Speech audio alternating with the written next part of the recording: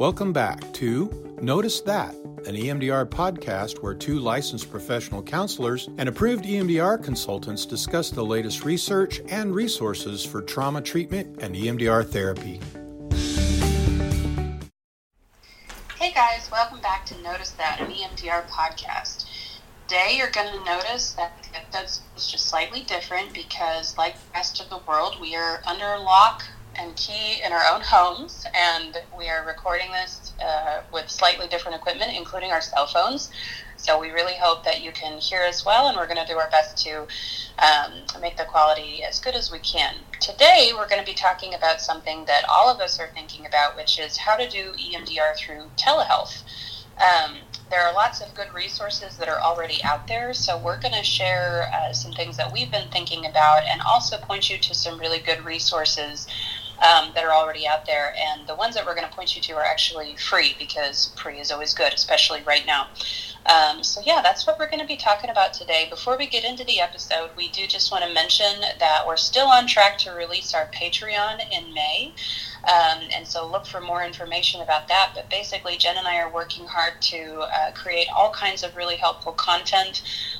There will be extra episodes, there will be early release of episodes, and a lot more. So we'll give you more information about that as we continue to develop it, but we want to let you know to start looking for that because we'll have it on social media and all kinds of things. So, all right. So, Jen, do you want to dive in and tell us about what you've been thinking about in terms of making this transition to TV? Yeah, I just want to, first of all, say that you guys have been in my thoughts a lot lately, and I know this is really hard times for all of us as therapists and just all of us as a nation and as a world.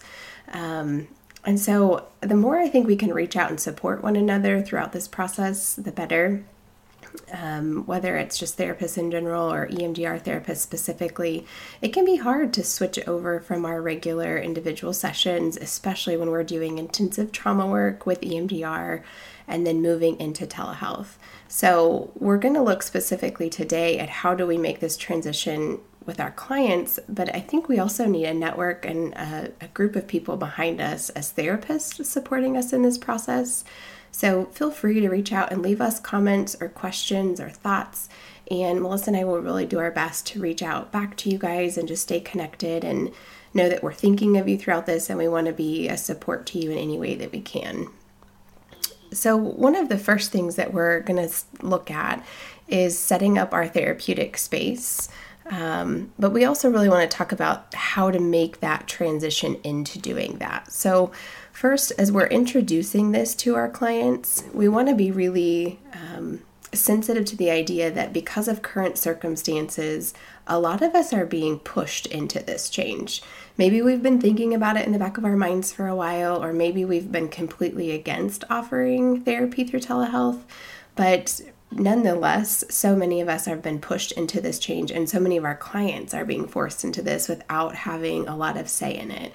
Their options are kind of either no therapy at all with us or doing it telehealth. Some of you may be still offering face-to-face sessions, but some of you may have strictly gone to telehealth. So I think that's an important piece as we're talking to our clients about making this change, or maybe they've already made it, that we're just really sensitive to the idea of that feeling of powerlessness and a lack of voice and a lack of choice. And not that we can change that for them necessarily, but to acknowledge it and to connect with them in that feeling. So letting them know that we maybe share in that feeling to some degree, and just have that connection through this process where they don't feel so alone. And they can relate to us and how we feel kind of maybe fumbling through the process ourselves.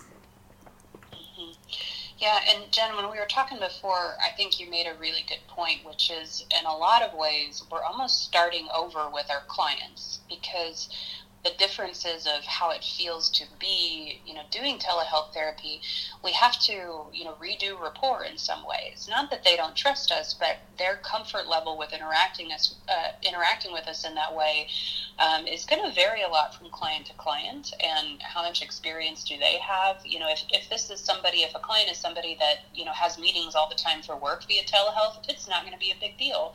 But if this is their first experience, it is different. And there's just, differences in the social cues, differences in eye contact, in the pattern of how we do a conversation via telehealth because of the little bit of a lag. And those are all things that we want to consider when we're doing this transition. And I think, that idea of we're really starting over with rapport and then moving into preparation and really considering, the benefits of doing some extended preparation and extended resourcing during this time, even going back to resourcing. If we have been doing reprocessing, I think that it's really wise for everybody to go back to resourcing and preparation for a little while. So yeah, if you could kind of share how you've been doing that with people and what does that look like so far? Yeah, as the starting over piece, we've got all of the same information about our clients and we do have that previous relationship, but to some degree, especially with our clients who struggle with attachment, and maybe have attachment disorders or ruptured attachment experiences, we're really looking at, we've got to rebuild this from the beginning, and hopefully it will move a little bit faster than if it was a brand new client, but it might not. Especially with so many unknowns in this process, our clients don't know, when will I get to see you again? Like, when will I be face to face with you again? And there's a lot just kind of hanging out there that is unknown. So I've started, as Melissa said, back at square one with a lot of clients and just taking a couple of initial sessions, or at least our first session. Let's reestablish rapport through a screen. What does it look like to be attuned from a distance? What does it look like to have rapport and letting them have the reassurance that I'm still me, even though I'm on the other side of a screen? I had a client make a comment about that of, feeling really anxious leading up to it. And then at the end, realizing like, wow, I slipped right back into just feeling my natural flow with you quicker than she had expected. Yeah. So developing that rapport, spending some time just reconnecting through the screen, but also making sure we have all of the technical pieces set up and in place, and the environmental pieces set up and in place so that we can have that rapport, that relationship, that attunement via telehealth. So just kind of briefly, there's a lot of trainings out there right now that go into detail about these aspects, but briefly, we want a professional looking space, something that looks comfortable to them, isn't highly distracting, no bright lights right behind you, making sure that you're testing out your video quality before. We really need our clients to be able to see the details in our face and to see our eyes. So when we're trying to make contact with them, eye contact, they need to be able to see that and feel that. So we need the screen close enough that they're seeing more of our faces so they can see our expressions. Those are key. They can see our body movements to some degree and not as much about the background, that the lighting as well, and the audio. They've got to be able to hear the very subtle changes in our voice.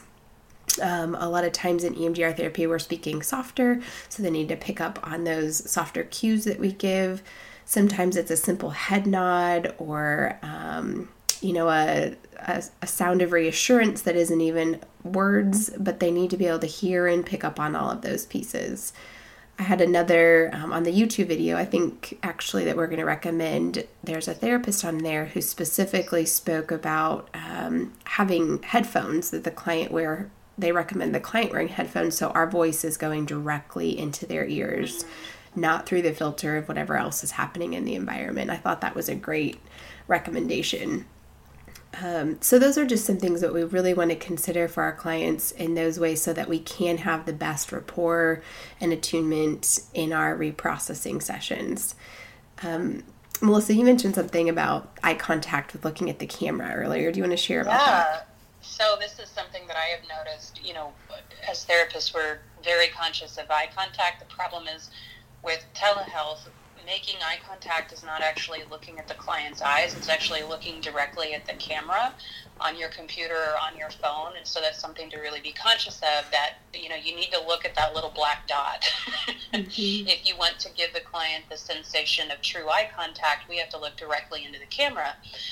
But for us, then that feels really disconnecting because we're not looking at the client's face. And so what I found to be helpful is if you can, move the client's face, like on your screen, as close to the camera as you can. So literally like move the screen up so that when you're looking at the camera, your eyes really, or when you're looking at their face, it looks like you're looking at the camera or as close to as possible.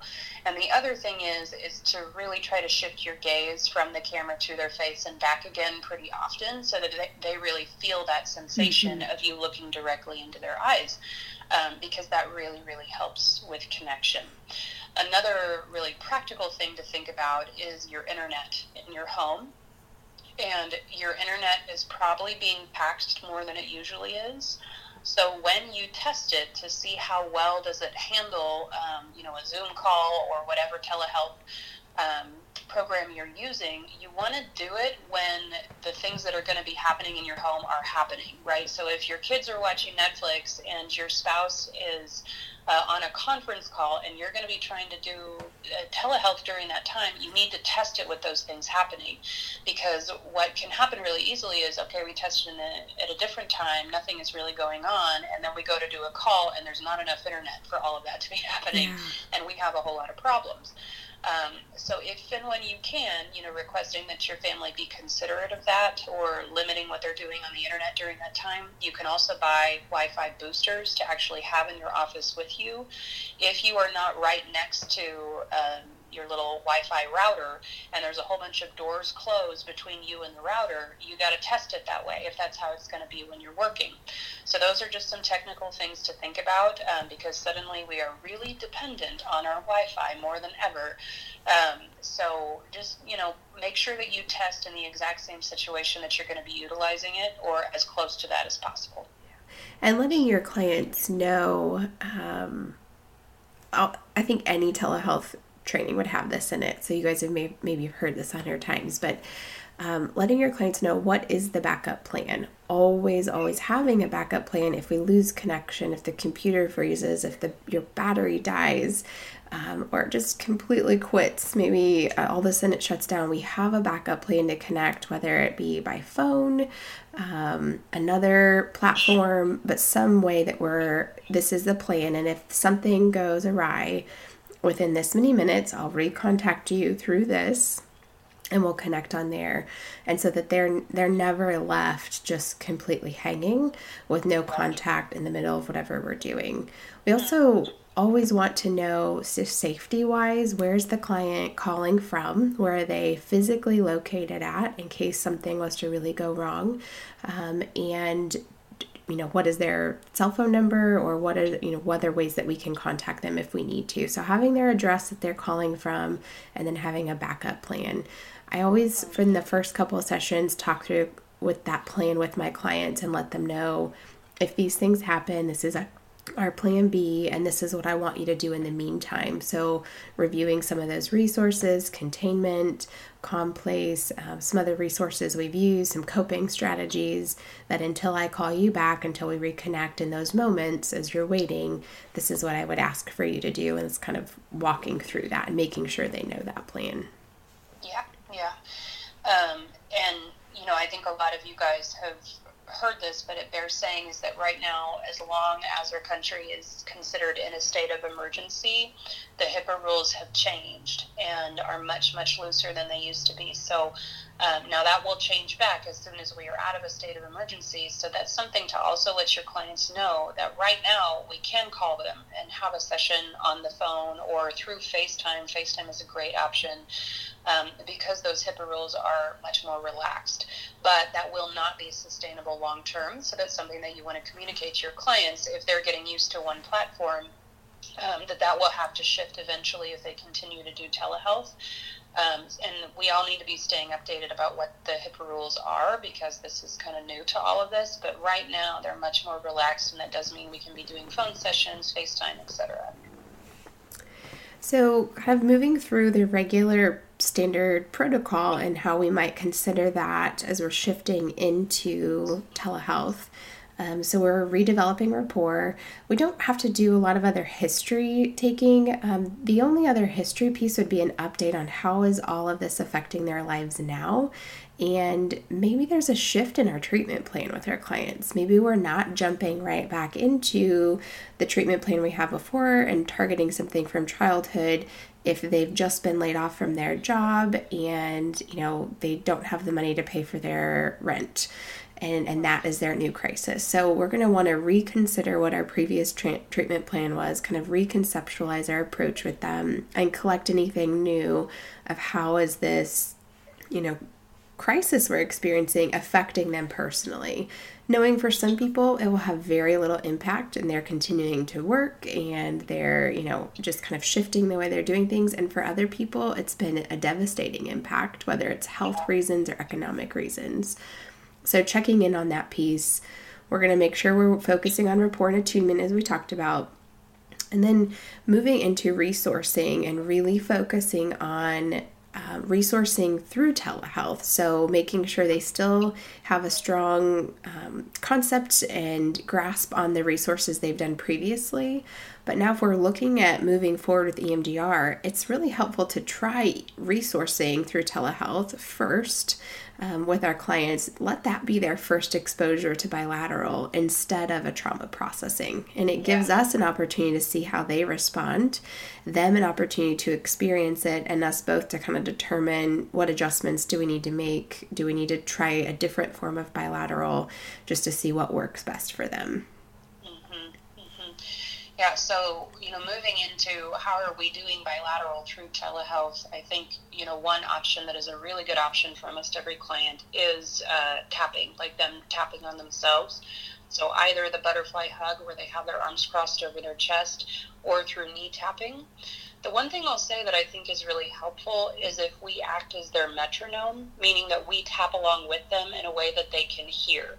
That really lets their brain shift into a receptive mode rather than being distracted by having to keep track of how fast are they tapping, how hard are they tapping. They're just matching our rhythm and matching what they're hearing from us, and that really lets them enter into the experience more. So that's something to also test as far as the technology goes, is you tapping in a way that they can really hear. Oftentimes you just doing the butterfly hug and tapping hard enough that it's making a noise is going to be enough, but it may be that you need to tap on the table next to your computer or something like that. So you just want to experiment with that and make sure that they can really hear you. The other option is that you can snap your fingers or do something other than tapping and you're making a noise that they can hear in a different way. So if you're going to have them do their own tapping, you just want to make sure that you're tapping along with them. Yeah, I think that what I've seen with my clients so far is that the first couple of sets that we do are a total trial. And it's, just experimenting with it. And even once they're comfortable and they're ready as we get started, for the first couple sets, they're still hanging on to the cognitive side of, this is what I'm doing. I'm trying to listen for what she's doing and what does that sound like and how am I holding my hands. But within 2 or 3 sets, they start to, their muscle movements become more instinctual and memory-based, and they just kind of find a flow, and then they're able to let go of that cognitive processing on it and just really move into that deeper level processing. But let them know as you're getting to try this, it might take a few sets before you're able to let go of the focus on what's actually happening in the room and just sink into processing the memory or the experience. Yeah, that's a really good point. The other option is doing eye movements. And, one of the easiest ways is that you're just doing finger movements in front of the camera and they follow it on their screen, and that can work pretty well. The other option is that they choose 2 points in the room that they're in, and you want to kind of talk to them about, what are those points? What are you looking at? How far apart they are? And for some clients that works pretty well. Other clients that they're very uncomfortable with that. So you want to kind of try and make sure that that's going to work for them and they're going to be able to focus in that way. The other option is if you guys do have a light bar, it does work really well to set up your light bar in front of your computer. The way that I found that works the best is if you have your light bar in front of your computer and you sit just off screen, but in a way that you can still see the screen. right? So I'm able to see what their eyes are doing and monitor what's happening for them, but they can't see me, because it is very distracting for the client if they're trying to follow the light bar and you're sitting behind the light bar, right? That's really unhelpful to them. So you want to position yourself so you're just off screen so that you can still see what's going on and could kind of lean in at a moment's notice, so they really feel that you're still right there with them. Yeah, and we want to make sure that we are still knowing our clients in this process. So when we're trying to read their cues, so much of, as a therapist, us knowing what to do next is reading all of their nonverbals, seeing what their facial expressions are doing, seeing the rate at which they're breathing. Are they wringing their hands? Are they, tapping on their knee? Know your clients and what are their nonverbals that we usually watch for when we are present, and then making sure we can be able to check those out even through telehealth. So that might mean for your client pulling the screen in or moving closer to their screen where you can see their face a bit better, or even pulling it back where you can see, what's their posture looking like, and be able to see their chest rising and falling to know how fast are they breathing, or some of those really subtle cues. If possible, we are limited in some of those, like you're not going to be able to see if their foot's tapping or some of those things. But if there are some that you can make accommodations for, consider those, and then really still be watching for those through telehealth. And you may pick up on new ones in this way. You might start to pick up on some that you didn't see before. Yeah, that's really true. Also, you guys have probably seen or done some research on your own about apps that people can download on their own phone or their own computer. And there's several of them, so we're not going to go through all of them. We do just want to mention that there's a free one, and we posted it on our social media. But the website is bilateralstimulation.io. And this is a very simple app. It has, a colored dot that moves across the screen, but it gives you remote control of what's happening on the client screen, which is very, very helpful. A lot of the other apps, it's the client that's having to control it. So the reason why I like this one, especially considering that it's free, is that it connects your computer or your phone to what's happening on their screen, and lets you have control over the speed and, really kind of stay in tune with what's going on. So that's a really good option for an app, bilateralstimulation.io. So my preference in this process has been to, once I do some resourcing and experience that with the clients through telehealth, to move into a low impact target. We've talked about this before, and depending on who you were trained by, you may or may not have been trained to start your therapy in this way. But if we can choose a small target to be their first reprocessing via telehealth, that gives us a lot of information, and it helps the client to develop a comfort and a confidence in the process too. So even if they have already done low impact targets and you've worked through multiple, targets, big targets, and you're ready to move forward, I still recommend a more cautious approach where we say, let's go back and choose another lower impact target. It doesn't have to be completely random, but it could be still in your in the network you're working on. It could still be part of the treatment plan that you're doing, but maybe not one that's a 9 or a 10. Maybe one that's a 4, a 5, even down to a 3, where they can just experience it and get the benefits from it without having to have the intensity through telehealth. And you can kind of judge, how do we pace our work in this, and how are they going to respond? So it's not a requirement by any means for anyone, but I think it's a great consideration, and just looking at how do we set this up for them to be the most successful and comfortable in the process. Well, and something that, as we're doing consultation calls and talking to people, that I've been encouraging everybody to stay really aware of is, whether or not this has impacted your client yet, because we don't know what is going to happen within the next week, the next 2 weeks, the next month, we need to anticipate that there is at least a good possibility that this is going to get worse before it gets better.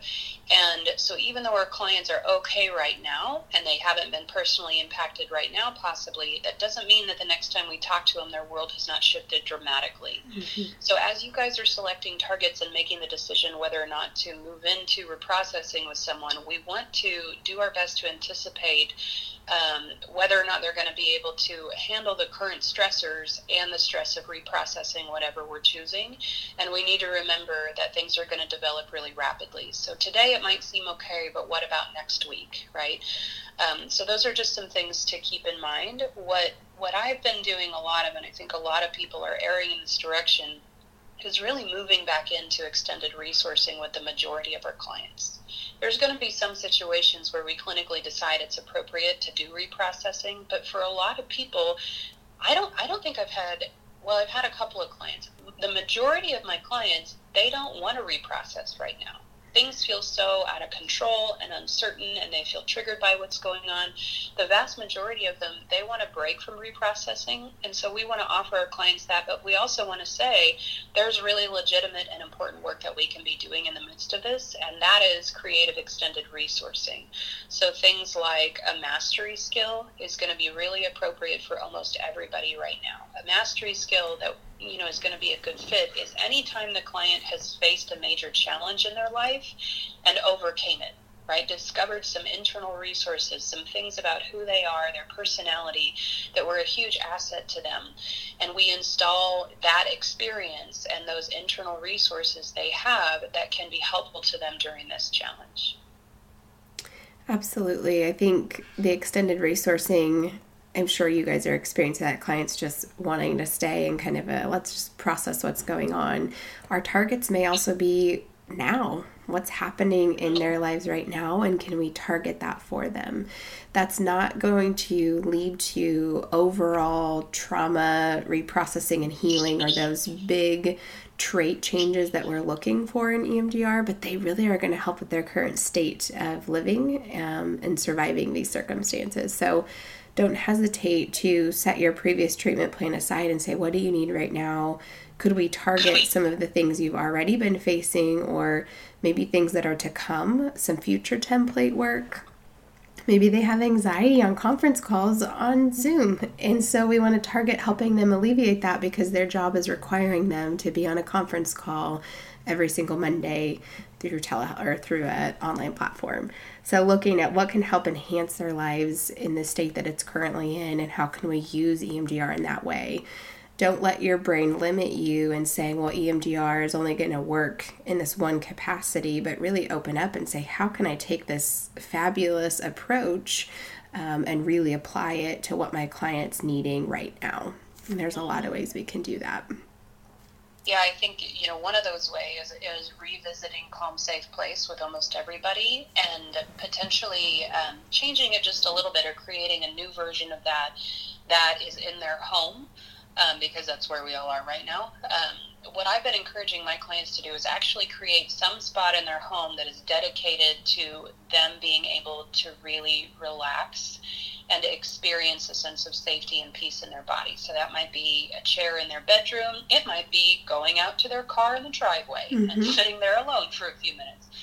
So just brainstorming with them, where is going to be their little oasis, their little safe haven in the midst of this that they can escape to and really experience a moment of calm. And once we've established what that's going to be, maybe they can enhance it, right? Maybe they have some essential oils sitting there. Maybe they put some flowers next to that chair and really helping them self-nurture in that way. And then we install that spot. And it's really a beautiful thing if they can be sitting in that spot while we're doing that installation. But even them just thinking about it is going to be really, really beneficial. So I think everybody can benefit from an update on their Calm Safe Place in a really specific way right now. It's a great point. So once we get through resourcing, low impact, we start moving into reprocessing if it's appropriate for your client. I think kind of my final point I'd like to make in all of this is that our closing of a session and reevaluation is so key in this time. So closure is more important than ever. Normally our clients, we do closure with them in session, and then they have a 5, 10, 20-minute drive from that place to the next. That's kind of this organic form of transitioning and closure that they aren't getting. So they're immediately walking from their session into their home life, need some type of process. Closure that we do, continuing with what we normally do in session, even a little extra time, and even helping them to develop their own transitional ritual that they want to use from the time they end the call. And maybe it's closing their eyes and doing a short meditation, or it's walking outside and walking around the block before going back into taking care of their children, whatever that might be, but kind of finding their own ritual that helps their brain and their body to know, I get to close that part of what I was doing and contain that and shift back over into my home life. Yeah, those are great points. So guys, we want to acknowledge that all of this is different if you're working with kids. Yeah. Things are super interesting right now. If you are seeing kiddos, and that same stuff applies in terms of going a lot slower, focusing more on resourcing, reestablishing rapport. But there's so much that is unique right now about working with kids via telehealth that we're going to do a separate episode on that. And try to release it pretty quick so that you guys have just more support in trying to figure all of that out, because there's a lot to consider there. The other thing that we wanted to let you guys know is to be watching EMDR, because they're offering a lot of free trainings right now just to help all of us make this transition and stay up to date with things that we need to be thinking about. So just check in there periodically and see what they're offering, because they're doing their best to put out some resources for all of us. Great. Thank you guys for tuning in today. We're going to just continue recording like this as much as we can, and hopefully continue to have content out there to help you guys stay up to date on what's going on and things to try. But also, if your workload has lightened a little bit, to help you fill some of that time and still feel connected with the EMDR community. Again, I just want to reiterate, send us messages, send us notes on Facebook, Instagram, our website. We love to hear from you guys. We love to create a sense of community through this time with all of our listeners, just kind of sharing what you're going through, what your needs are, and we want to be there to support you as much as we can. We'll be tuned back in again soon with some more episodes, but until then, everyone stay well and take care, and we'll talk again soon. All right. Take care, guys. Bye. Thanks for listening to Notice That, an EMDR podcast. We hope something you've heard today will help you help your clients. Find our latest episode and more on our Facebook page or on our website, emdr-podcast.com. And don't forget to add us to your RSS feed or follow us on iTunes, Spotify, or Stitcher so that you don't miss an episode. Please email questions and comments to noticethat@emdr-podcast.com. From all of us here at Notice That, see you next time.